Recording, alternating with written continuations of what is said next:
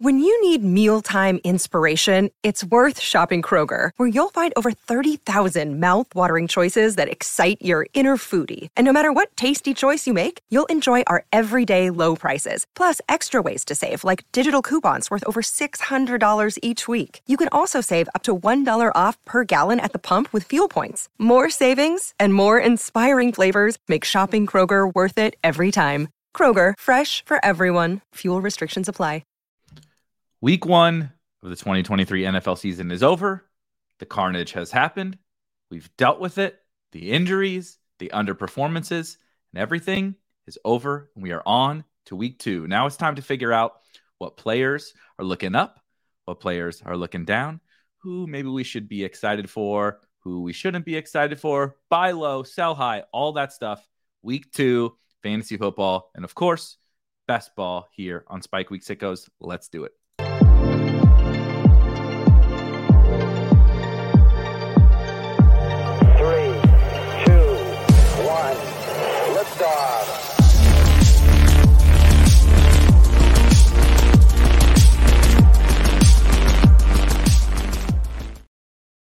So, Rob, have you officially, wrapped your head around everything that happened in week 1, especially after last night's? What a great ending to week 1, by the way. I don't mean it with Aaron Rodgers. That's obviously a terrible, terrible ending for whatever people feel about Aaron Rodgers. I didn't want to see that. Nobody wanted to see that. I did think it was going to be really awesome for the NFL if he was on the Jets and making them which I think he was going to make them a really good and competitive team. And I have my Breece Hall and Garrett Wilson bags packed, so it's certainly not awesome that Aaron Rodgers is not there. But fun game. I mean, amazingly fun game. Brutal for the old Bills. Bills fans cannot be feeling awesome about everything. We don't need to dive too deeply into Monday Night Football, and we don't need to talk too much about Aaron Rodgers. I'm sure everybody has talked about Aaron Rodgers ad nauseum. Yeah, the Bills suck. It is pretty sad to lose to Zach Wilson and the Jets. But have you come to grips with everything that happened in week 1 and ready to move on to week 2? So heading on last night's game first, I do think the Bills. So let's start with this. The Jets defense is going to be legit the entire year. That defense is going to be really, really good, and they're going to make people look bad. We were talking about this in Discord last night, but I still think that the Bills are just going to be, I don't want to say bottom of the pack because that's not what I think, but I don't think the Bills offense is going to be anything near the level of great that some people thought they were going to be. I think we saw that with Josh Allen last night. He is who he is, kind of. He had one really, really good season, but this dude kind of melts down quite a bit, it feels like. I mean, maybe I'm projecting because I don't care for the Bills offense too much. I made that a point over the summer, but it seems we're getting the same old with the Bills. Now, I think they have an absolute crush spot this week with the Raiders. Oh yeah. So that's all going to just turn around. And I understand that people are going to try to shove that in my face, but I think they're going to crush the Raiders this week. But I think overall, they're just going to be like a fledgling offense where they have some up weeks, but they're going to be as many down weeks as up weeks, it feels like. And that brings us kind of to the entire NFL. And we hit on this a little bit last night, but kind of felt like almost every offense was like that over this past week. And are we worried about that going forward for the whole year? I mean, we go to week 1, the Chiefs lose, the Bengals lose, the Bills lose. That is the cream of the crop, supposedly, in the AFC. Good for the Chiefs that all the teams that they're really worried about lose as well. Also, the Chargers lose. So it's it's an interesting conference, and that's kind of what I'm trying to wrap my head around. Is offense going to be bad? Is it the way that teams are working out in the summer now? Do they need these extra few weeks to get in gear? That's kind of the concern going forward for me is what are offenses actually going to look like? Yeah. So two thoughts on that. First on the Bills.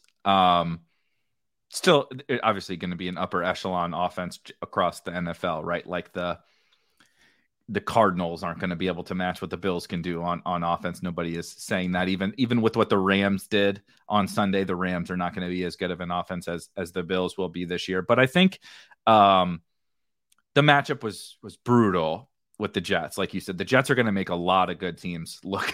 The Dolphins just had like 17,000 yards on Sunday against the Chargers. The Jets are probably going to make the Dolphins look not awesome when they play them. But what I think the Bills did, I think, just my take, we'll see how this plays out over the course of the next 17 weeks. But I'm sure, and everyone probably watching remembers over the course of the summer, if you've been playing best ball or whatever, the great 12 personnel debate, the summer of 23 11.5 personnel debate, whatever you want to call it. They decided, so people that said they're going to play both of these tight ends, right? They're going to play, right? So for anyone not familiar, 12 personnel means, my dogs are singing upstairs, but 12 personnel meaning one running back and two tight ends are on the field, right? And so depending upon how many tight ends and running backs you have, that's how many wide receivers you have on the field. So they decided to play both of their tight ends the majority of snaps. So people said, see, you could take that victory lap and say, see, I told you they were going to run. And also 11, let's not call it 11.5 personnel. It's fucking 12. Dalton Kincaid is a tight end. Let's not make up fake things to make it sound cooler. That's like the thing going around in fantasy Twitter today was the pick'em stuff and the prize pick stuff is DFS plus. Like, stop it. It's they're player. It's prop. It's a prop parlay. It's sports betting. We just found a loophole in the system. It's not DFS plus, whatever the fuck that means. So anyway, it's 12 personnel. They ran it a ton. And guess what happens when you run lots of 12 personnel? You have a very unexplosive offense. When you have Gabe Davis, who never gets open, right? He's a down the field flyer. Stefon Diggs is amazing, and he proved to be amazing last against that defense to do what Stefon Diggs did. He's still really good at the game. And then you have two tight ends who clearly, they're not going to be stretching the field. I don't really understand how you thought that was going to you're going to beat the Chiefs and the Bengals and the Dolphins and all that with two tight ends the whole time. It'd be one thing if you had Travis Kelce and Mark Andrews. I'd be like, okay, go for it. Those guys are amazing. Dawson Knox and Dalton Kincaid, that's your answer to solving NFL defenses.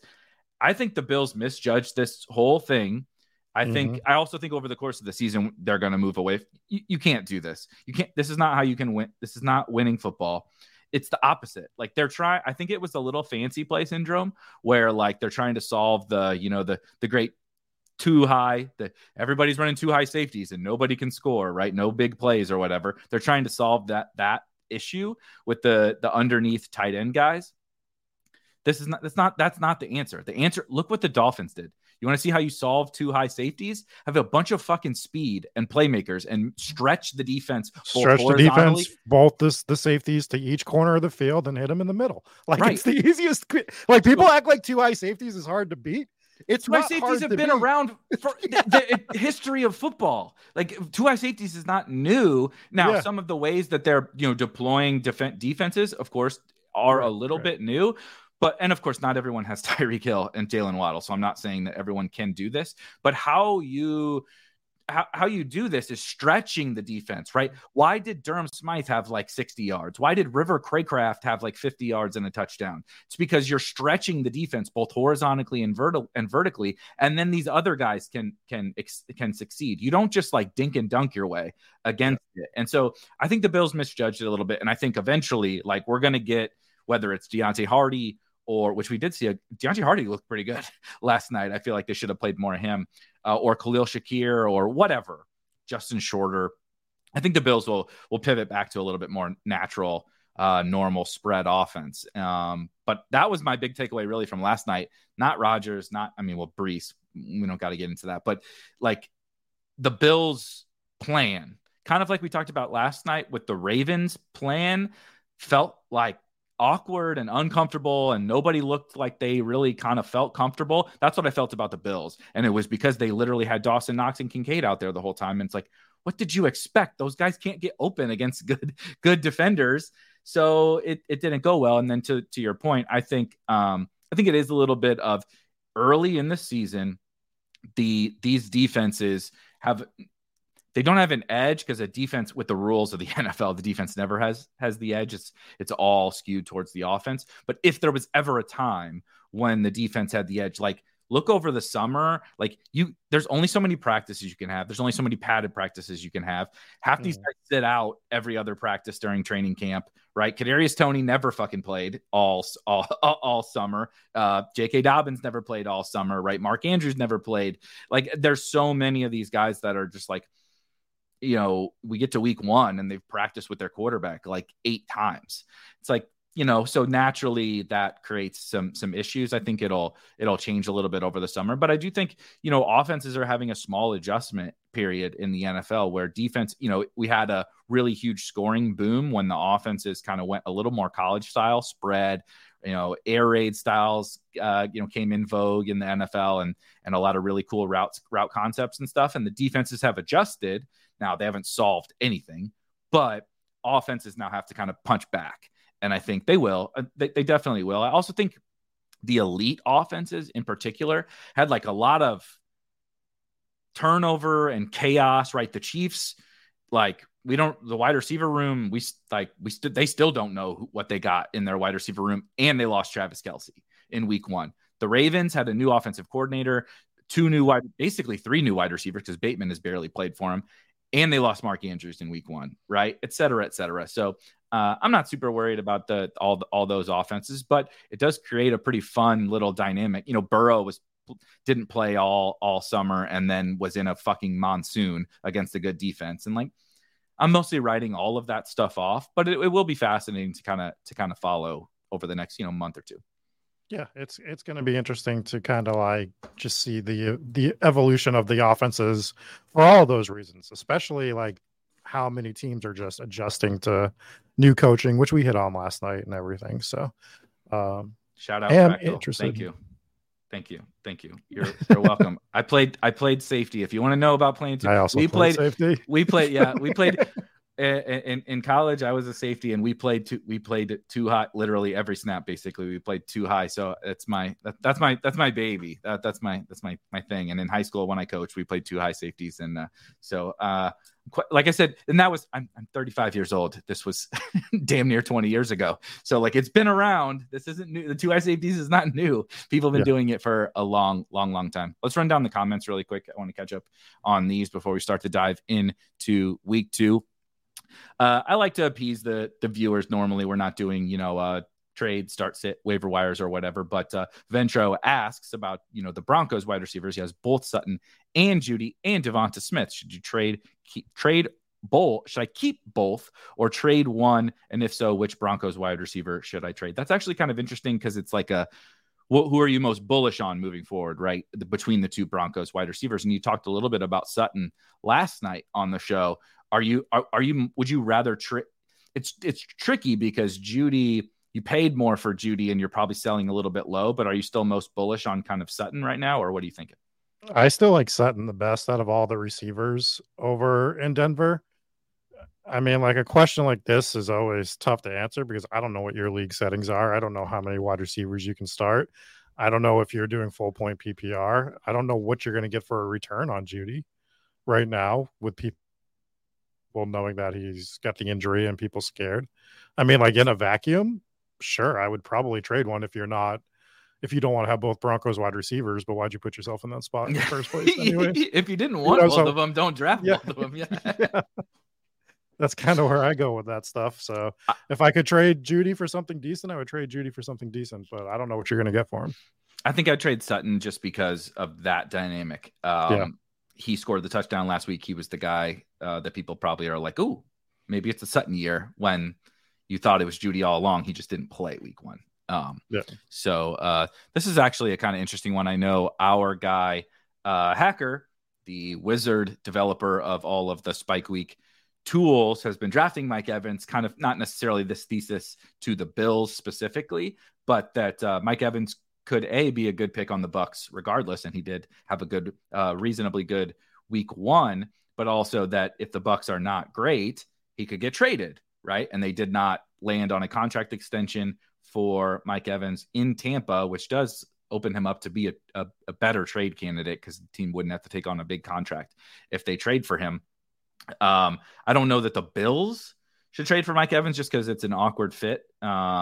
Gabe can only play on the outside. He is a one-trick pony. Like, I love Gabe Davis, but he is a one-trick pony.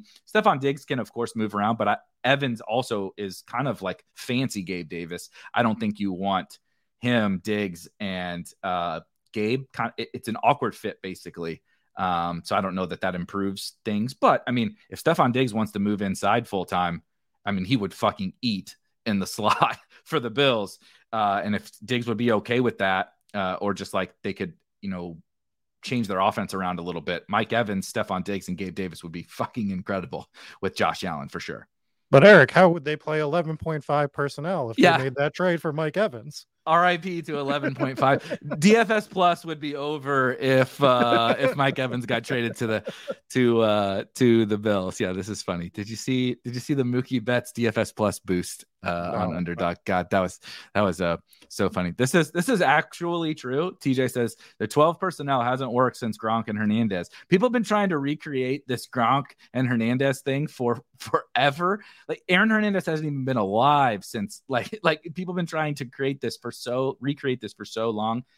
Stop. It's not a thing. Those two guys were fucking unicorns, and they were they were like probably the two best. Who was the quarterback there too? Yeah, they also happen to have the greatest quarterback of all time, the greatest, coach of all time. Like, shocker that Sean McDermott can't recreate Gronk and Hernandez with Dawson Knox and Dalton Kincaid. Let's see here. Johnny Football says, shout out Johnny. He's around here a bunch. We appreciate you hanging out with us. Are we talking best ball like this every week? You know it. We're not going anywhere. I mentioned this last night, but just to reiterate for everybody watching right now, last night's show, Monday Night Best Ball, and tonight's show, Spike Week Sickos on Tuesday, they're not going anywhere. 365 days a year, every Monday and Tuesday, Rob and I will be here hanging out, talking best ball, talking the results of the games, talking, the ramifications for best ball and, of course, fantasy football in general. And then we're working on everything else that we have. NBA is coming. MLB playoff best ball is coming. Soon we'll have in-season NFL best ball. There will be more, but probably for these first couple of weeks, it will just be mostly the Monday and Tuesday shows. And then we'll be back several days a week for you once the action really starts to pick up. Let's see here. It's funny. I just want to, while we're talking, reminiscing, whatever. He says, no, is that, how would you, is this dial or delay? How do you say this name? I guess delay. We're gonna there's go no accent, delay. so dial could work as well. Yes, so but I don't know. So you have to tell us how you say your name in the chat, because I honestly have no idea how to pronounce this. But we'll go delay because it sounds funnier. Yeah.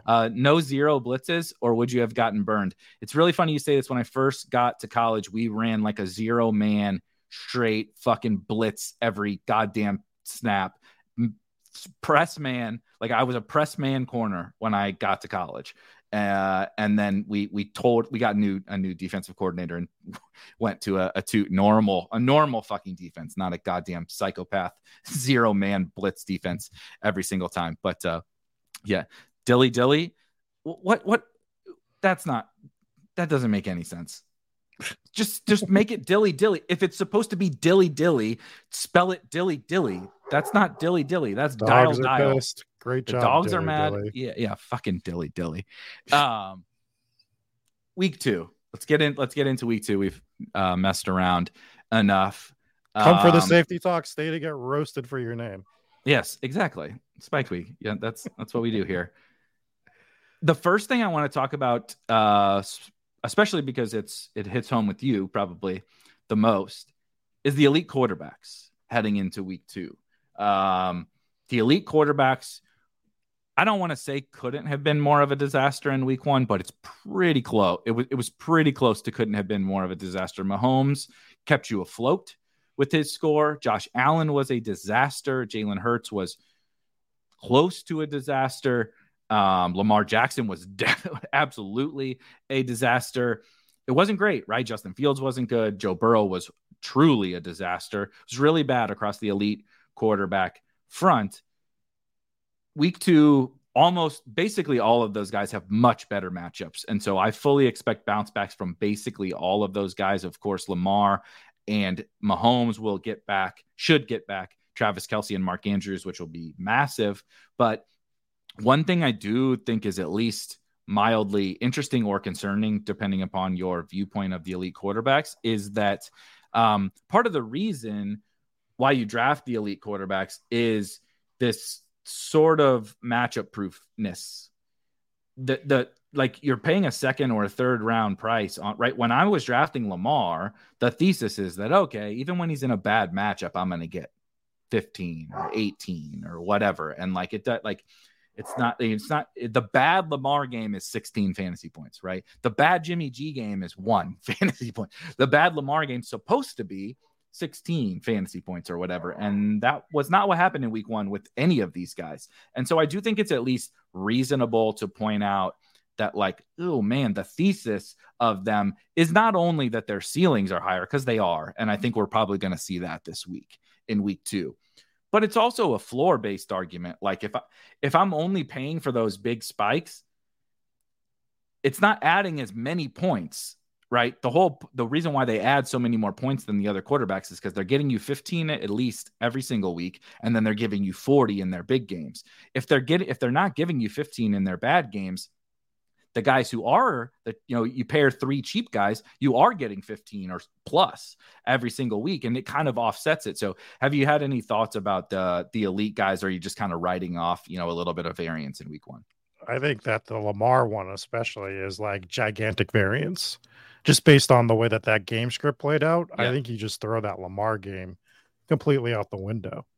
The thing that killed me the most is after the Mahomes game, I saw a take that it's like, Mahomes is not a top 5 quarterback. You can't like, in terms of fantasy, they were saying like, he's not a top 5 fantasy quarterback. And I'm like, he just had like a mediocre Mahomes game and scored 20 essentially. And there's the thesis you're talking about. The mediocre Mahomes game was 20 points. This year, he'll probably have a game where he scores less. He'll probably do a 15-point game or something like that.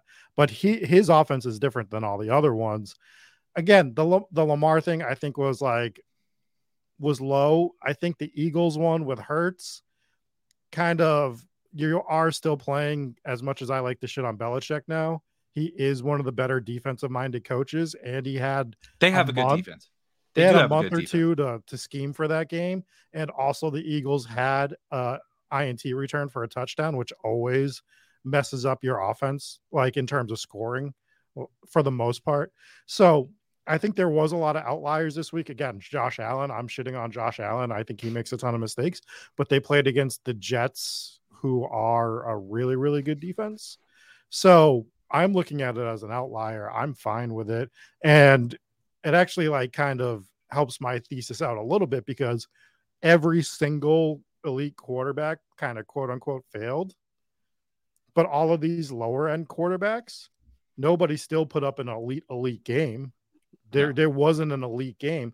So the catch up room for these quarterbacks from a best ball perspective is super easy. It's 1 game. It's 2 games, like at most. And Lamar can catch up. Lamar can put up 35 next week, right? Josh Allen against the Raiders could put up 35 next week. He probably will. And he's already caught back up to, Sam Howell, Anthony Richardson, et cetera, et cetera, et cetera. So I'm not worried about it. If the offenses continue, if this trend continues, then you get worried about it. But for now, I have no concern, because if you had one of these guys, if Anthony Richardson or Sam Howell, who I have a lot of too, but like just say one of these lower end guys went out there, Jordan Love had a 35-point game, and then I'd be a little more scared, and I'd want to see what's going to happen there, because there's a lot of ground to make up at that point. It's week 1. I think that the elite quarterbacks are going to be just fine. I mean, if you're worried about any of them, it's Burrow, but I'm not even really worried about Burrow right now. I think I'm not worried about, again, I want to keep reiterating that the Bills are going to crush this week, so I'm not worried about them this week. I do think if the Bills don't figure this shit out, like we talked about at the top, I know I'm getting my hand in the dirt and being a boomer or whatever, but I do think schematically it's not easy for unless he like, so he's supposed to run less this year. He didn't run less in week 1. Also, he has got to learn how to run safely. He never will. The fucking 3rd and 15 run where you're 10 yards still from the first down and you're trying to jump over a defender is the stupidest shit I've ever seen in my entire slide, buddy. Like, he has to learn how to slide. He won't. He's Cam Newton. This was my argument last year. Like, Josh Allen has the shortest window of all these quarterbacks because of his play style that he will not adjust. He doesn't learn anything, to be completely honest. If you look at the way he plays, he still throws really dumb passes that get intercepted. He has not learned how to throw the ball away. He just doesn't learn this shit. And specifically the running is why he's going to have only 5 more years in the league or something like that. He's only going to have like a 10-year usable career, and then it's just going to go away. Just like you remember Cam Newton's fall off? Because it was quick. It was a quick fall off, and I think you're going to have the same thing with Josh Allen. And last hand in the dirt take, but I was so triggered last night. There was one specific play where every time Allen gets pressure, he does the high school quarterback or the college quarterback thing and puts his head down and tries to run, right? So there's a free rusher or something like that off of the edge. The best quarterbacks of all time, Rodgers, Brady, Manning, etc. When you see that free rusher, you always have a hot read, right? Mm-hmm. So like in most plays, you have and in this specific one, they did. Everybody's running a route.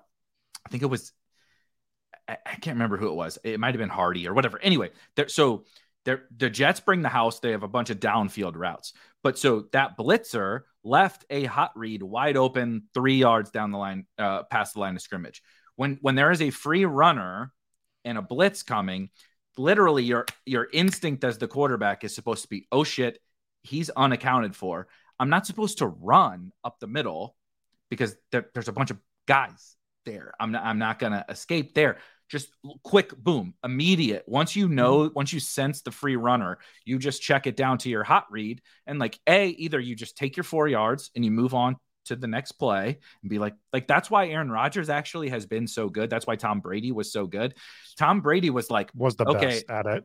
Tom Brady, say whatever we want about Tom Brady. I actually believe the reason why he was probably unquestionably the GOAT was because they would design a play, right? Randy Moss down the field, not open. Mike Evans down the field, not open. Boom, check it down. Every single time I'm getting my 4 yards. We're going to stay ahead of the chains. We're going to keep shit moving, and we're going to just keep moving the ball down the field. Josh Allen never does that, dude. Never. He takes the home run shot, or he holds the ball, or he takes off and runs when the pressure starts coming. And it's like, I know those are like really ticky-tack things, and he's an awesome football player. I mean, he's an awesome football player, but there's those little things. I'm just like, God damn it, man. Like once you see the free runner comes, that means there's somebody open. Like that the whole reason why he's free is because there's someone else out there, right? Yeah. You have 11 guys and they have 11 guys. If he's free, someone is open. So little shit that just annoyed me with Josh Allen that I've combine that. I don't think he knows how to read it. I don't think he knows how to do a proper pre-snap read. Like a Manning, a Brady, a Mahomes is really good at it. Mm-hmm. They understand that guy could be that free rusher, right? And they know Burrow is not. Burrow is not that talented. Like pure, God give. Like Josh Allen can throw the ball 100 yards and is fucking huge and can run and is a tank, whatever. Like Cam Newton, right? He's modern day Cam Newton. Burrow doesn't have that strong of an arm. He's an okay athlete, but not anything special. But he gets up there and they're like, looks like they're bringing a blitz and they're single covering Jamar Chase. Guess where this ball's going? Yeah, Josh Allen never fucking does that. He never just walks up and goes, blitz. I got Stephon Diggs or Gabe Davis. Let's just throw it to them. Even the Zach Wilson throw to Garrett Wilson at the goal line was just I know it was called, but it's just throw it to my dude. Let him make a play. Yeah. And guess what? Guess what? Garrett Wilson made one of the sickest catches of all time. Anyway, enough about Josh Allen and the quarterbacks. I also think we made the thing about the elite quarterbacks pretty clear. It was a good comment in the chat though. Matt says Mahomes looked awesome. I agree. I agree too. Mahomes, they lost, and the box score wasn't amazing, but Mahomes played his ass off. I thought he was great. I thought he looked like a quarterback whose receivers let him down, and he didn't have his Hall of Fame best skill player, right? Like that's what happens when you don't have Travis Kelce. How many drops were there? 5, 6, 7 drops in that second Tony half? had 4. Sky had 1. Sky had more than 1, right? He had at least 1. Richie James had 1. It was bad. It was really the receivers were horrible. Were truly, truly horrible. On that note, which we'll get to more of this week 2 stuff. Feeling I would feel good, and I know you got big bags packed. I would feel good about Rashee Rice moving forward for the Chiefs. Not just because he caught the touchdown, but because he was the only guy I felt throughout the course of the game was consistently creating separation, consistently looking like a dude out there. Like, look, I got big Richie James bags because I thought like he might be the guy. What happened on Thursday was what I envisioned for why I was drafting Richie James. I was like, Sky sucks. Tony sucks. None of MVS is MVS. Yeah, he's a one sprinter. Right. Richie James is going to be the guy that's like, okay, I'm going to get open underneath for Patrick Mahomes. And he didn't do shit. He was horrible. So I'm like, somebody's got to do something. And I thought Rashee Rice definitely looked the best and can continue to improve over the course of the season. I'd be really bullish on Rashee Rice. I think that he is going. I think we said this last week after the game. I don't remember. I remember talking about it. Rice is taking that Sky Moore job, and it's going to be sooner rather than later, especially after that game. Everyone was like focusing on Kadarius Toney and what happened with Kadarius Toney. Sky Moore is the one that is going to get phased out more. In my opinion, Tony got open. At least Tony got open. I mean, it was gross and he played bad. Look, I'm not going to sit here and even cope for Tony. That was fucking pathetic. But he got open. Like he dropped the ball, but I mean, he ran like 12 routes and got 5 or 6 targets. Like he was getting open and they were trying to get him the ball. He just failed miserably. Sky Moore never got open. So like, Tony will keep getting shots as long as he gets open. But if you don't get open, that's when you lose your job. Yeah, and Rice looked good when he was on the field making plays. So I feel really good about the Rice stuff going forward, to be honest. Tony will get another chance. I'm not saying he's going to be great or anything, but there's potential still with Tony. Like I'm not going to sit here and pump the Tony bags. I think Rice is the guy we need to be focusing on going forward. I will have a non-zero amount of Kadarius Toney DFS lineups this week. That's all I'm going to say. We'll leave it at that. I'm sorry, it's MVS week. That game is. I will also have a non-zero amount of MVS lineups. in DFS, I will have a very much non-zero amount of Rashee Rice lineups in DFS this week as well. But that game will be very fun. And if you want to talk about buy low on Kadarius Toney, you can't think of a better spot. And sometimes I like the Twitter clout as much as I like the money. And if Kadarius Toney catches 2 touchdowns this week to dunk on everybody when he's 1% or whatever would be very fun. Thursday night. Let's talk about Thursday night really quickly. Eagles, fresh off of a pretty disappointing game against the Patriots. We talked about that one a little bit already. Jump out 16-0 and kind of just like, put it in neutral all the way home and don't really do a whole lot and let the Patriots almost come back and win that game. They were Keyshawn Boutte toe tap away from a first and goal, or close to a first and goal with like a minute left, down 5 for the Patriots. Yep. Of course, he did not get the second foot down and they lost, but pretty bad performance from the Eagles. And of course, they play the Vikings on Thursday, who also had a very bad performance, losing to the Fighting Baker Mayfields.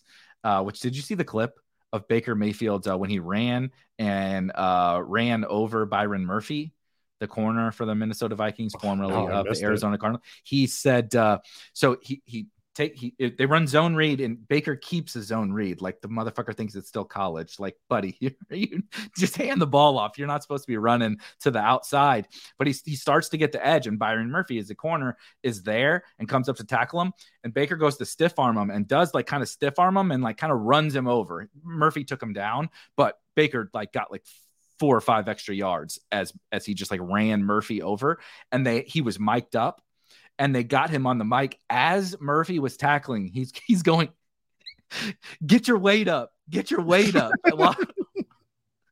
while Murphy was tackling him. And then he's like all jacked up, running back to the huddle. And like, it was awesome.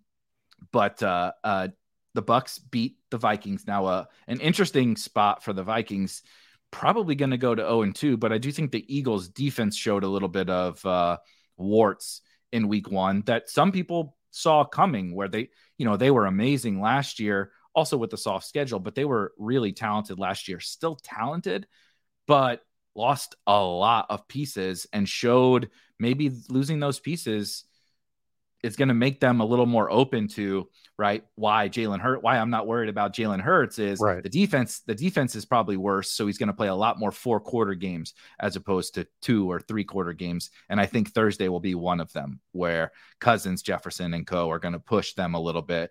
And Hurts is probably going to light the Vikings up. Yeah. The only problem is the short week thing. We never like short weeks for these types of games, but I agree. I kind of wish this was on the main slate. I was back and forth with this today, thinking about this game. I'm like, shit, I wish this was on the main slate because I want to play Jalen Hurts. And then I started thinking about it. I'm like, well, you wouldn't be able to play Jalen Hurts because everybody's going to play Jalen Hurts if that was on the main slate. So, no, it's going to be a fun game. I mean, I like football because of the Eagles. So I'm obviously always going to watch an Eagles game. Not really a fan of teams as much anymore, but Jefferson, AJ Brown on the field. It's going to be a lot of fun to watch this game, see how they overcome. I do think the Eagles are going to win by double digits in this particular game, but Minnesota is going to try to push them for a little bit at least. And to your point, I already think that Jefferson's going to set the receiving yards record. So it's going to be another 140, 150 yard game for Justin Jefferson. And they're going to have to throw. They can't run. Yeah. It's tough to run on the Eagles as it is. And Alexander Mattison ain't going to be the one that breaks that mold. So, Thursday, feel really good about Hurts. I think it's actually a pretty good bounce back spot for Goddard as well. Patriots really locked him up, and he goose egged. But also, like we're going to talk about some buy low spots. I'm not yet worried about Dallas Goedert. If he doesn't do anything on Thursday, again, it'll still only be 2 weeks, but I will be a little bit concerned because last year he never went through that big of a lull at any point last year, and it's still the same target competition. So only other thing on that game is Kenny Gainwell. They didn't practice on Monday, but they had a simulated practice report or whatever, and he would not have practiced. And then today they did practice, and he did not practice with a rib injury. I'm not sure when he picked that up, but just be on the lookout for that. We'll see. We don't need to talk about the Eagles backfield again. We had a fun conversation about that yesterday. I will be interested to see if Gainwell does not play, what they do. I'm not rooting for Gainwell not to play because I got Gainwell bags too. I know you got tons of them. But I would like to see what happens if there is no Kenny Gainwell. Like, is it Boston Scott? Is Penny going to get a chance? Is it Swift? I would be interested. You're going to hate it even more. I think you're going to hate. Yeah, you're going to hate it even more.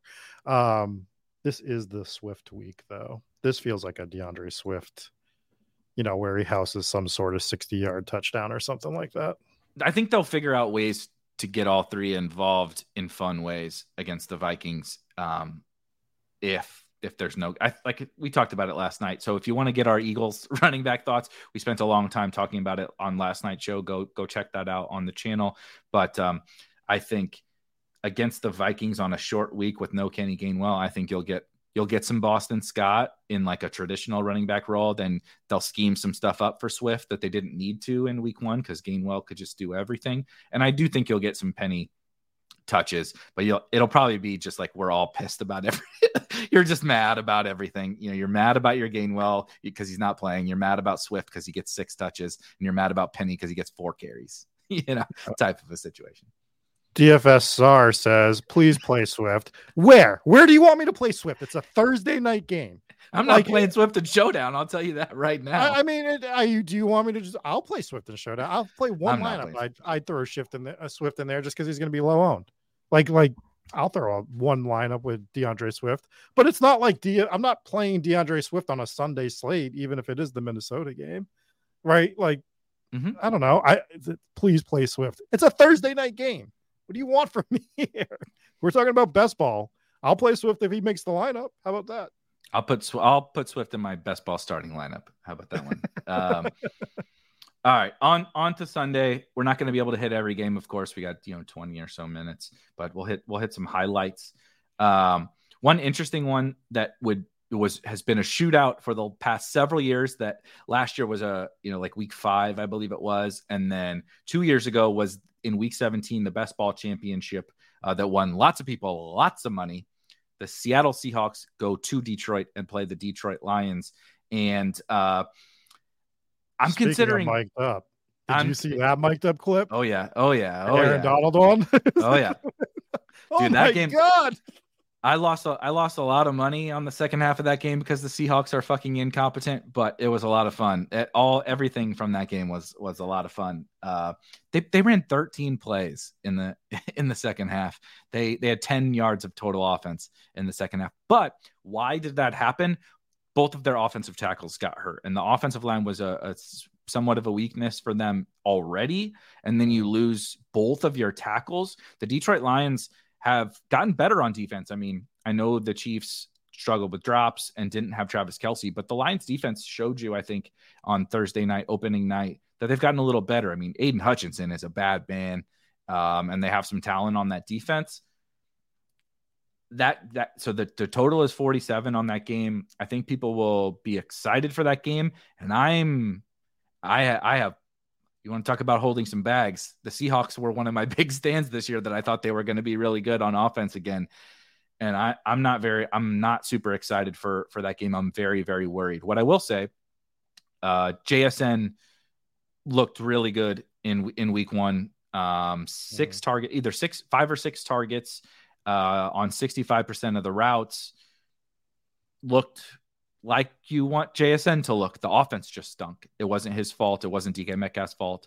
Although DK got it real salty at the end of the game, came in and shoved the dude down after a play and then got an unsportsmanlike the next play and was acting like he's way too big to act like that big of a bitch. So that was a little disappointing. Losing the grown ass man card on. Yeah. That was a bitch ass man card type of a game for Metcalf. But that game is one that seems like it's going to be really, really awesome. But I don't know. Lions are minus 5.5, and the total's 47.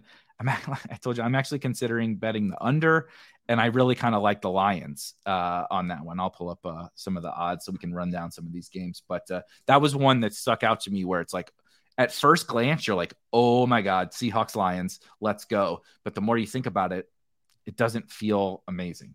We kind of hit on this on the offseason, though. I know you said you have a ton of Seahawks, but we said there might be just a middling, fledgling offense this year, even with bringing JSN in. That little luster that we got from Geno Smith, like in the beginning of the season, it started to lose its edge towards the end, and that could have carried over to this year. Not saying it's 100% going to, but I was always Rocky. I don't have a lot of Geno Smith this year, and I know he was getting touted a ton. My Geno bags, and I do have a bunch. Yeah, and I do have. I have a lot of Seattle one-offs, is what I will say. Whether it's Walker, whether it's JSN, whether it's Tyler Lockett, who, I didn't look up his injury yet, but I know there's something going on. It was so I don't know. It's going to be a concussion protocol type of thing. He got smoked in the head, which probably was just adding insult to injury at the end for the Seahawks, but. Maybe he misses this week, but I don't suspect it's a long-term thing. As bad as Jacoby Myers got smoked? No, not that bad. That was bad.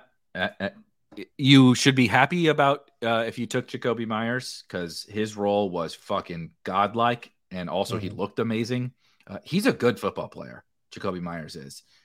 He also, I can't think of a better fit than Jimmy G with Jakobi. Like God came down and said, there's one stack you're supposed to see in football before both of these guys are done playing, and it is Jimmy Garoppolo and Jakobi Meyers. And it worked in week 1, and he obviously had a monster game, but I would be stunned if he plays this week, and I would not be surprised if he misses multiple games, because they cannot let him play this week after that hit. I don't care how good he is. You cannot play after that. I totally agree. At the top of the screen, you see Chargers and Titans. Feels like a pretty good bounce back spot for the Chargers, who were okay. Eckler was obviously good, but is also banged up. We'll see how he looks in practice this week. He did also split carries with God. Every time we do a show, some fucking spam bot calls me, and it triggers me, and I can't speak when it's happening, and it comes in my head, my AirPods. But the interesting thing about Austin Eckler is I wonder how much the injury was a part of this and how much was the game plan. But it was basically a 50-50 split with Austin Eckler and Josh Kelly, and Josh Kelly looked really good. He did look good in week 1. This is not a matchup to run against the Titans. The Titans do one thing on defense and one thing only, and that is stop the run.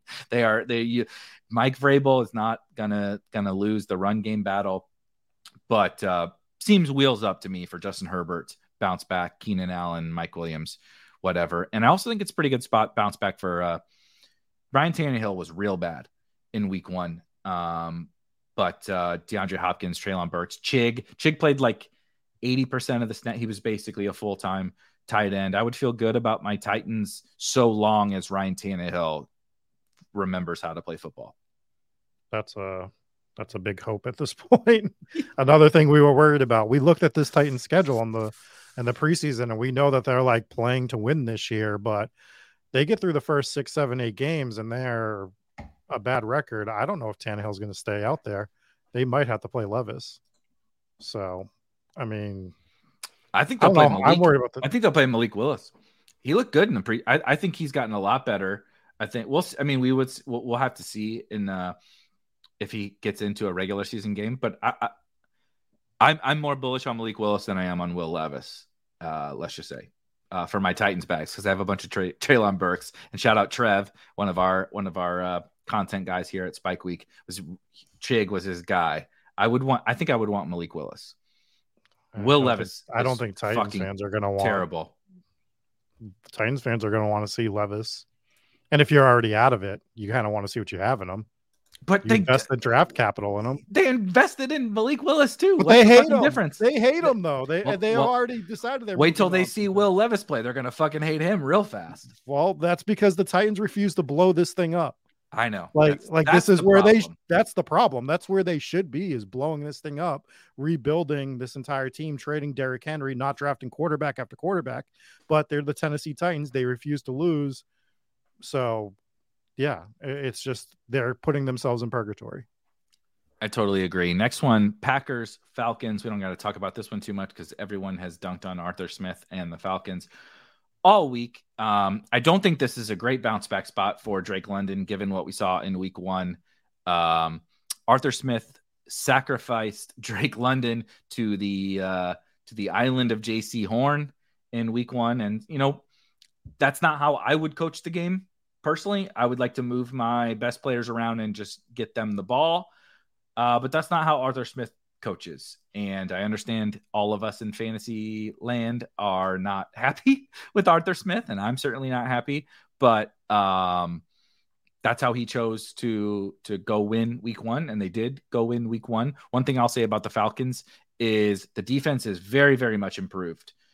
Their roster is real good. Like if you go look down that roster, it's very good. Desmond Ridder is obviously a huge question mark, and Arthur Smith is a bit of a question mark, but they're going to win a lot of games, I think, the Falcons this year. And I actually think they're going to win this one against Green Bay. Green Bay is not very good against the run. And you know what Arthur Smith wants to do. It's probably not going to be a good thing with old Bijan and Algier running it down your throat. But I also think it's probably not a great bounce back spot for London and Pitts, because I think he's just going to see the Packers run defense weakness and just continue to pound Bijan and Algier, and probably sacrifice Drake London again to the Jair Alexander island, which is what's going to happen. Jair is going to go cover Drake London. So I wouldn't be really hopeful for Drake London just yet, but I would feel still pretty good about both Algier and Bijan. Dogs are also excited about the run game for the Falcons. You know that London's catching a touchdown now that you said that. Oh, 100%.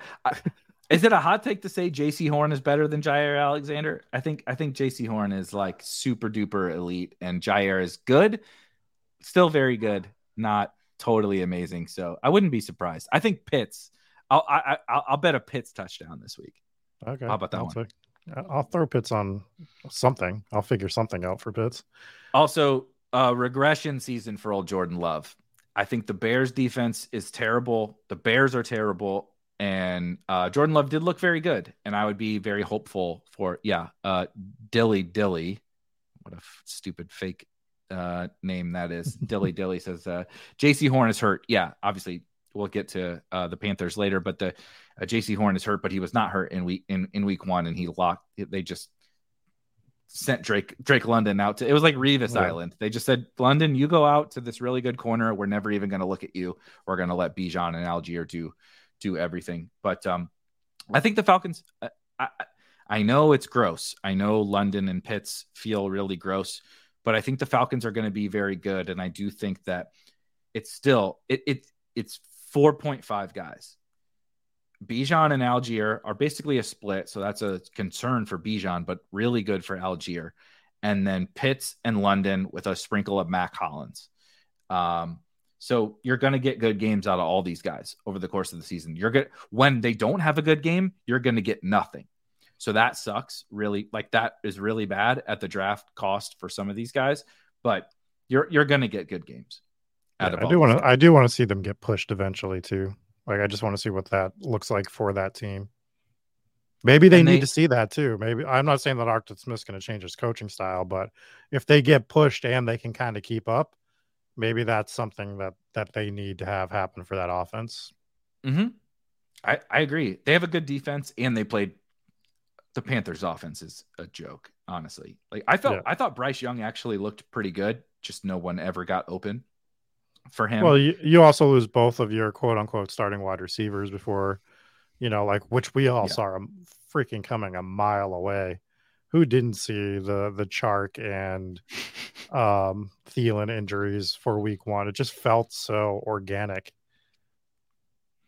Yeah, and Mingo's not ready to be the guy, and Visca we know is not the guy, and so they just Hayden Hurst caught a touchdown, so feel okay about him, being the accumulator. That he's not good, but he's probably going to get 6 or 7 targets every week on a bad offense because they don't have any other option. So Colts Texans, just a quick RIP to my guy Evan Hull. We made it a few snaps into week one before he got hurt. He's on IR. Supposedly, I was hopeful because after the game he said that he didn't think it was a big deal, his injury. And then they put him on IR today. So clearly it's a little bigger deal than he thought. But Anthony Richardson, of course, looked probably a lot better than most people thought, especially as a passer. It was great. He was like, I don't remember where it was. I know he was like 6 for his first 7 and then like 12 for his first 15 or something like that. And it was really good to see Twitter dunking, doing some fun dunking on people that were like, oh, all the fantasy bros told you that he couldn't complete a pass ever. And he's, completing 90% of his passes. But the running died down in the second half a little bit for AR. He also got dinged up, but he's supposedly okay. But this is a pretty good matchup. So I think you want to talk about a quarterback that needs to learn how to slide and all kinds of stuff. This dude is going to get hurt. Like 100%. He already got hurt week one. He has the knee bruise, but you talk about Josh Allen and stuff and not sliding. AR is over there trying to plant people into the ground, and you're in the NFL. You're in the NFL. this is not college. These dudes are big. They are going to win that battle more than you win that battle. I agree. I don't want to talk too much about Colts Texans. Yeah, it's going to be gross. Really, really gross game. But sometimes the gross games are fun. Fun little, like from a DFS perspective. And if you want to bet over 40, I don't think that's crazy. It's not too great. The Colts defense is a fucking abomination. So I think it's an okay bounce back spot for Nico.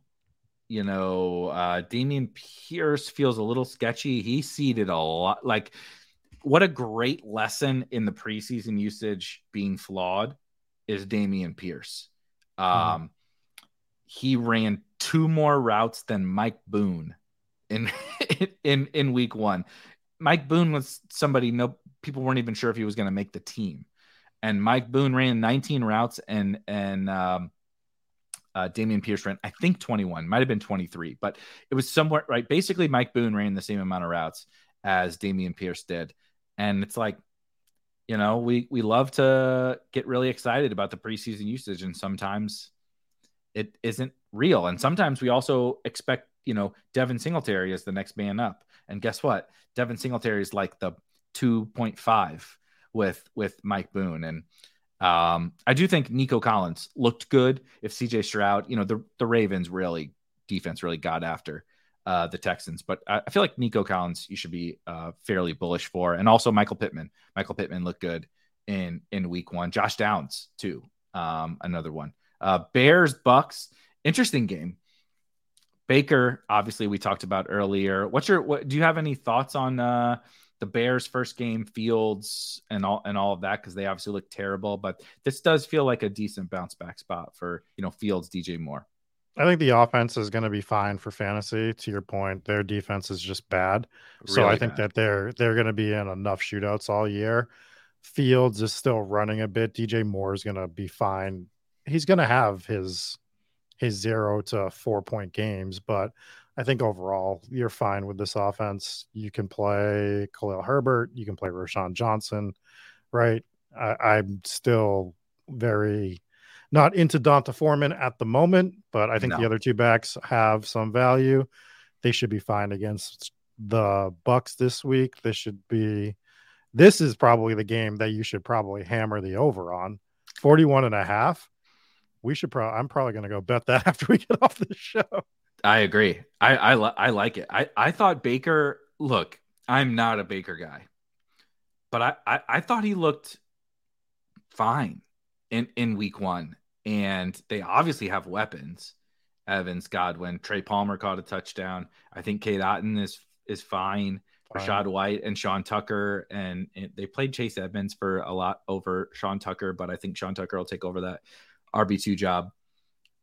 And the Bears defense is really, really bad. I mean, Jordan Love without Christian Watson and then no Aaron Jones in the fourth quarter. I hung 40 on them or something like that, like effortlessly 40. Jordan Love threw 26 passes and threw for like 250 and 4. And Aaron Jones obviously just straight hung dong on the Bears defense. I think the Bucks defense held the Vikings in check in on the scoreboard, but not like from a production standpoint. They should have scored. The Vikings should have won that game, and B, they probably should have scored 40. But Kirk took some sacks in the red zone. They had some drops in the red zone. It wasn't good for the Vikings in terms of finishing drives. I think Fields, in particular Fields, DJ Moore bounces back here pretty good. So if you drafted that stack praying for the upside, I wouldn't write it off just yet. Let's see how they go against the Bucks on Sunday. Let's not talk too much about Raiders Bills because we both just think the Bills smash. I mean, what a bounce back spot, man. Like Jets on prime time, lay an egg, and then you get the Raiders defense who Russ just straight cooked up in the first half. I know he didn't do shit at all in the second half, but the Broncos offense is terrible. They don't have any weapons especially without Judy, and Dulcich got hurt. I think the Bills kind of just lay the smack down here, especially no Jacoby Myers. We assume no Jacoby Myers. Jimmy G did play well in that game, but got hurt twice too. I mean, and that's the concern about Jimmy G. Does he even make it through this game? Is always like the concern with him. So that dude is not making it through the whole season. No. I agree. Chiefs Jaguars, the cream of the crop of week one. Super, super excited for this one. Wheels up on everybody. If you got all these guys in your best ball portfolio, feel good. I will say it was interesting because Tank Bigsby was almost completely splitting with Travis Etienne for most of the first half. And then he went totally away in the second half. And Travis Etienne played like 75% of snaps. I'm trying to cite it from memory. I apologize if I'm not getting it exactly right, but somewhere in that ballpark, Etienne kind of took over in the second half. So I'd feel really good about that. I would expect that he should continue that in a big shootout game because the reason why he did that, my guess, is that it was a lot closer than they hoped it would be. They were mixing and matching him and Tank in the first half because it was like, it's the Colts. We're gonna run these guys in, and then they were losing to the Colts, and so they said, let's maybe just run with our best players. Calvin Ridley is the big highlight from this game to me. If your take in the offseason was, we just don't know, he hasn't played in 2 years, how could you possibly take him at the 2-3 turn when you don't know if he's any good, and he hasn't played in such a long time and he's in a new offense? I'm not saying your premise was wrong, but it's time to hold that L already. I think, in my just my opinion, he's a smash. He's the guy. Will he stay healthy? He's the guy. I don't know if we can never project those things over will he smash in week 17? I don't know. Will he smash all year? Will he stay healthy? I don't know. He was targeted on something like 40% of first reads from Trevor Lawrence. He was open all day. Go watch the game. He's a smash. He's better. Like CeeDee Lamb went at the 1-2 turn. Calvin Ridley's a better fantasy player than CeeDee Lamb is. So it just is what it is. Yeah, I agree. And doesn't mean that this will be another Calvin Ridley week, but the dude is an absolute baller. This could actually be the Christian Kirk week. Go Twitter search some like Calvin Ridley highlights. I feel bad for those Colts corner. He was like, I'm trying to think of some of the really, like Diggs is actually a really good route runner. So probably a good comp. Like sometimes Diggs puts these dudes on skates so bad with like these crazy routes. Like he just fucks with guys. Calvin Ridley he was feeling himself so much that he was just like dancing around during his routes. And then like he would just put on the brakes. The corner would fall down. Literally that happened during the game. The corner fell down when he put on the brakes. Yep. And he's just wide open. He looks awesome. And he's very clearly the alpha for the Jags. So if you have Calvin Ridley on your fantasy team or on your best ball teams, I would feel good. And certainly I would feel good in this monster shootout of a game. Next one, Ravens Bengals. 10%, and I wish I had more. Yep, same. I actually was one of those guys who was like, man, Ridley really in the third round, blah blah blah. And then eventually I was just like, don't do this. You don't want to do this. You don't want to go in with 2% Calvin Ridley. Like don't do that to yourself. Like he can win you millions of dollars. Just take the plunge, get at least up to with the field. Let's hit some of these. Sorry, he's the one I made the mistake with because I don't know if you remember having the conversation early in best ball season. I talked to you about the Jags because you were real light and I was pretty heavy overweight at that point in time. Yeah. But as Ridley rose up, I started not taking him when he ended up in that second round. At the end of that second round, I was kind of fading him because I was like, I already drafted a ton of Ridley in the third round. And when I believed in him that much, I should have been like, yeah, great. I got the third, fourth round Ridley early, but I might as well get the second round Ridley as well. Like, I don't think it really now matters. You're just getting different combinations of players with him. And I didn't do it. And we're going to make these mistakes throughout the years, but like, I always try to make sure that I look at them and see what was the mistake. And I thought that before the game too. I was like, I think I messed this Ridley thing up. Yep. I felt that way 100%. I tried to rectify it. I was the guy buying the top. I was buying Ridley at the 2-3 turn because I realized the error of my ways. And I'm not trying to, we'll probably get a YouTube comment that says you're overreacting to week 1 on Calvin Ridley, but that's how I felt 2 weeks ago. So I'm fine. If he fails the rest of the way, so be it. I'll hold that L, but I'm pretty confident in Calvin Ridley's role, at least, and his fantasy standing here moving forward. I don't want to touch too much on Giants Cardinals. Good bounce back spot for the Giants. Yeah. Gross game. Really gross game. I mean, you see 39.5 total, and the Giants are 6-point favorites on the road. Nothing super special there. Saquon should be a pretty good Saquon spot, but Ravens Bengals, I am pretty excited for. I'll definitely be watching that one in particular because I want to see how Lamar and Burrow, frankly, I want to see the entire Bengals offense bounce back. Both of these are 2 bounce back spots, and so a lot of things all converging together. Both offenses underperformed, particularly from a fantasy perspective in week 1. I thought Zay Flowers was awesome, and that was about the only positive from both of these 2 teams. From a like performance perspective. I know Justice Hill we're excited for, and he was good in week 1 in the fantasy box score, but he had 8 carries for 9 yards. He wasn't like it wasn't like he was awesome, in real life. But I think this game is just something we really want to watch for, fantasy bounce back. If neither of these, if this game is like 13-10 and both of these offenses struggle again, it's still only going to be 2 weeks, but I think it will be okay to be like, oh man, like there were a lot of guys we could take in the first 3 rounds, and both of these teams had a bunch of dudes that we were drafting there. Should we have drafted somebody else? I think we will be talking about that next Monday if this game doesn't produce at least a little bit of fantasy goodness. Just check the weather on the game too, because I was like, I know there's some stuff going around with the weather up here for the week and the weekend. But in Cincinnati on Sunday, it is going to be 77 degrees and like partly cloudy. There we go. Thank God. Is there a better, weather for a football game? I mean, maybe a few degrees colder, but I mean, we're getting good weather for that game. I think everybody bounces back, and let's hope T. Higgins doesn't zero out again. Yeah. This is a great T and Chase spot, in my opinion. So we'll see. This might be a great DF. So as we were going through the games, I was like looking at some of these teams, but this might be a great Burrow double stack game because it'll be probably really low owned with some cheap pieces you can bring. It might be the play.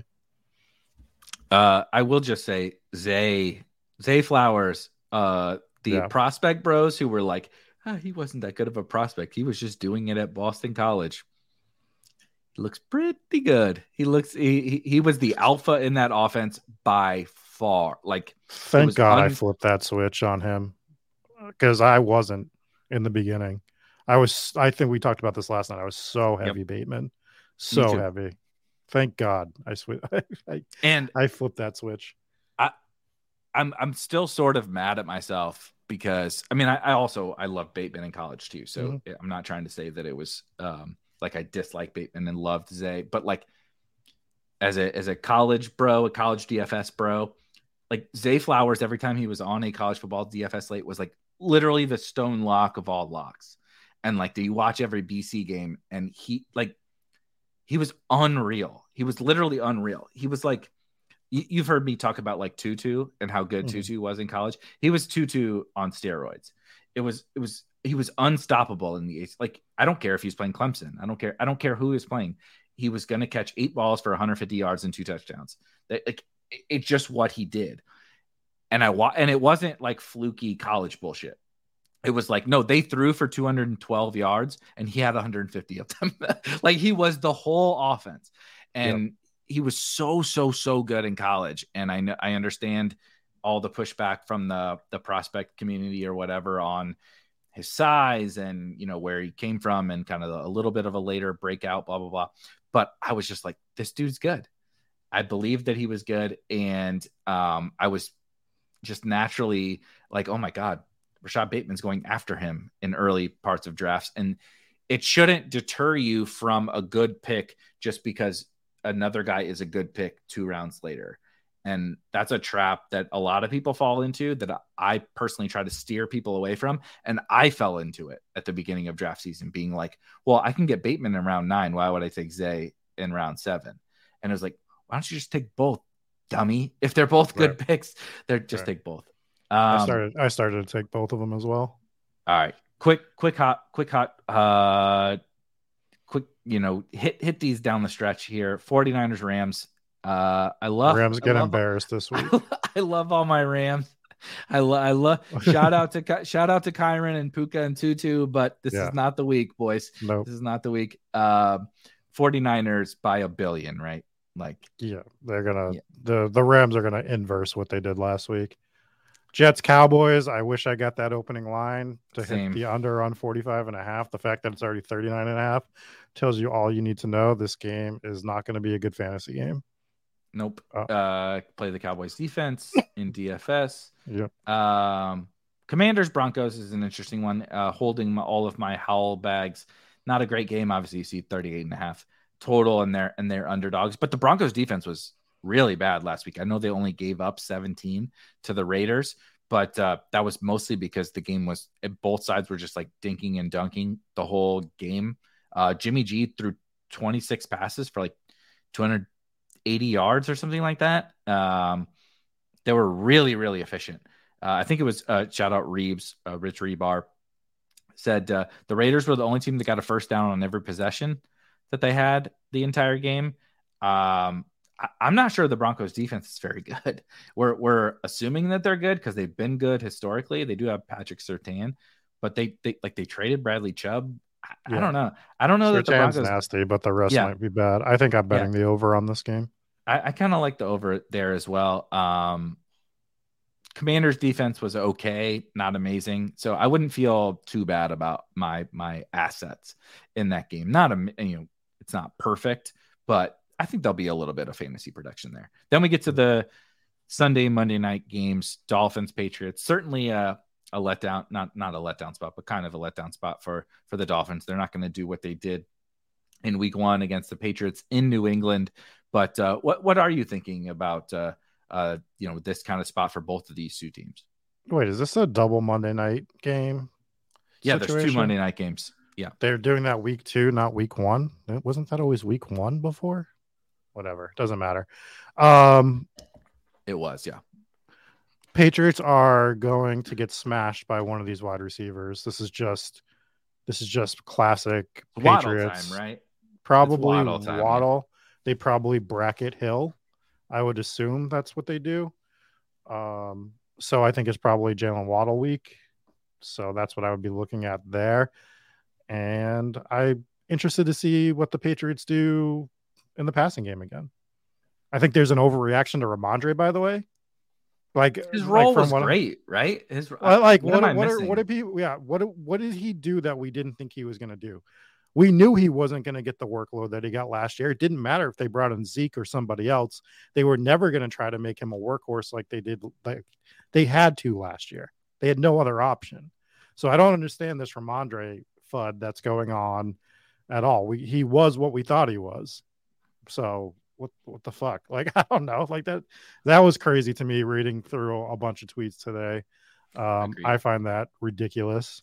Saints Panthers could be interesting. I don't know where I am with them. No JC Horn for the Panthers, as you mentioned before.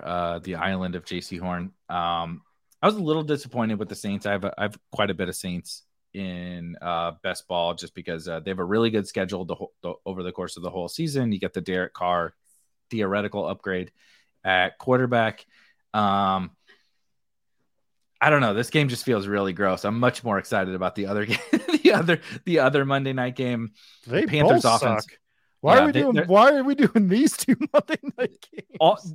Honestly, the Dolphins Patriots is not amazing either. Thank God at least the Dolphins are playing, but all these games are really quite bad. But I really don't have a lot of takes from the Saints Panthers. The Panthers offense was putrid. I do think that we have a 60-40 split on Miles Sanders, Chuba Hubbard. And this is not a good spot for those guys. This is not a good spot for the it would be a better spot for the passing game, but it's not an amazing spot. And God knows their passing game is horrible. I like the Saints, honestly, especially without JC Horn. I like the Saints in this game. And I think so if you play Jamal Williams, hoping, 90% of snaps, Jamal Williams week 1, this is a better time to play Jamal Williams than last week. I'd be a little bit more hopeful for that. But other than that, no real, honestly, this game is just like, whatever. We'll see. We'll see what happens. The next one, last one to close out the show. Man, I wanted to be excited about the Steelers like everybody else was with all the preseason bullshit, but I couldn't quite get there. And they did what we thought. Now, the 49ers defense is awesome. It's a similar thing to what we talked about with the Bills earlier at the top of the show. I can write off a bad performance against the 49ers defense, but the Steelers lose Deontay Johnson. And say whatever you want about him, he is an integral part of their offense because he gets open. You need that. Now, I love Calvin Austin. You know me. That's one of my guys. But I mean, you can't replace Deontay Johnson with Calvin Austin. And now Allen Robinson's going to run every route, which is certainly not ideal. The Browns defense did look really good despite, it being a little bit of weather aided in week 1 against the Bengals. I don't know. Deshaun Watson looked fucking terrible again. I thought we were supposed to see a better Deshaun Watson this year. I thought the whole thing was he couldn't practice with the team. He couldn't enter the building last year for 12 weeks. Well, he was there all summer, and guess what? He still looked like shit. So I don't know. This game is also very gross, but I do like the Browns. I am glad we have football back. And I don't want to complain about having games, but God, give us a better 2-game. Yo, who the fuck picked these games? And I know they played on primetime last week, but how are we not putting Chiefs-Jags in a primetime spot? Everyone wants to watch that game. Chiefs-Jags, like think of some of these games now. Jets-Cowboys turned out to be terrible, but that would be better. That would have been a better game. Why the fuck are Ravens-Bengals not on? We have 2 Monday night games, and Ravens-Bengals is not one of them. That's the best 2 teams, in terms, like you said, Chiefs-Jags and Ravens-Bengals. That's the best matchups of the week, and neither of them are on a doubleheader on Monday Night Football. Yeah, I mean, I'd even rather have that Lions-Seahawks game in a primetime spot to watch. There's so many other games I'd rather watch, but I have one question before we get out of here.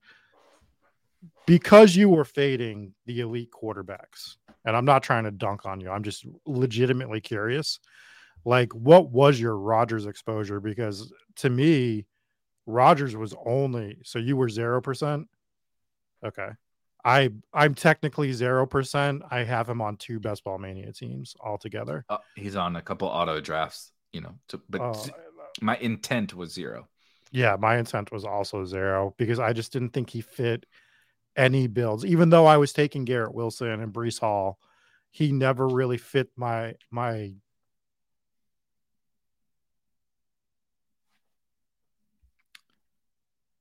like Rob froze. He never really fit. That is true. He definitely never fit. I will close that out with the fact that 2 teams. Oh, can you hear me? Yeah, I can hear you. I'm back. Okay, you're back. I wasn't sure if it was me. I always get really skittish because my internet goes kind of up and down here in the basement. But to your point, I know at least I missed. They might have got you. This is good. That's really funny. What was the last thing you heard me say? I'll finish the point, whatever it was. Yeah. He never. For me, I heard he never really fit. ... He never really fit any build that I was doing or any team. Because I was doing elite quarterback, he never really made sense with them. He never really made sense with some of my 3 quarterback builds, even though I was drafting some Jets. Obviously, Garrett Wilson, Breece Hall. So, from best ball perspective, it was a sigh of relief because I just don't have him on teams for the most part. Yep. Obviously, it's not great because I have a lot of Breece Hall and I have a lot of Garrett Wilson. And at the end of the day, the thesis was that Aaron Rodgers was going to make them better. Not Zach Wilson, but also the thesis was Aaron Rodgers is making those guys better. He's not necessarily a good fantasy asset, and he wasn't last year in Green Bay. If he doesn't throw, his MVP seasons where he just goes fuck you to everybody and throws 50 touchdowns and they never run at the goal line, he's really not very good for fantasy. He doesn't run anymore. They play the slowest. His offenses play the slowest pace in the league. It's goddamn insufferable to watch. It's great on primetime because that shit is over in 2 hours. Because like every Aaron Rodgers snap is, it's zero. You're like, is that delay a game? Is that delay a game? No, but he gets it off right before delay a game. But yeah, he's just not so same thing with the Rams to close. These are the types of quarterbacks I don't draft. I drafted some, very little, but some of the Bucs wide receivers. I can't help myself with Chris Godwin. But I'd never drafted Tom Brady. This year, I drafted Rams like it's going out of style. I have so much Kyren, Stafford, Puka, Tutu, but I literally never drafted Stafford. I drafted tons of Brees and Garrett Wilson, but I never drafted Aaron Rodgers. And I think that sometimes, I'm not saying to the folks in the chat because they're on this shit, but that's the difference in, kind of the casual brain to the best ball brain is like Aaron Rodgers doesn't have to be a good fantasy pick for those guys to play. Actually, we might actually prefer him to just be a point guard. Let him and Stafford, right, and old school Brady and Derek Carr. I have a little bit more Derek Carr, but let those guys be point guards. Let them be John Stockton. They're going to score 16 fantasy points a week. Who gives a shit? But they're going to get the ball to your guys, and they're going to score fantasy points, and they're going to make the offense good. Right. So that's all that matters. Yeah, I agree.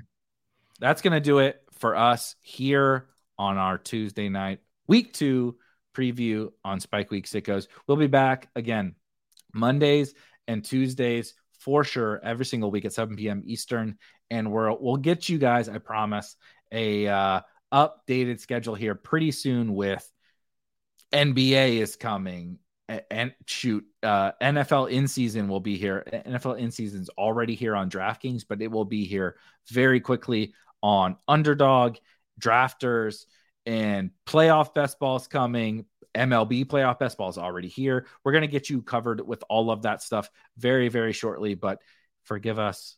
Please forgive us. It's been a long grind of a summer. We're going to take the first 2 weeks and just do a couple shows a week. But starting in the next couple weeks, we'll have you covered with all of that kind of stuff. We love you guys. Appreciate you guys hanging out with us. Enjoy week 2. Spooky season. It's spooky season. Come join me and watch some ghost stories at 9:00 tonight. Half hour or so. I totally agree with that. Hometown Ghost Stories. Go check out Hometown Ghost Stories on YouTube. And Rob and I will see you guys on next Monday. Peace. Have a good night.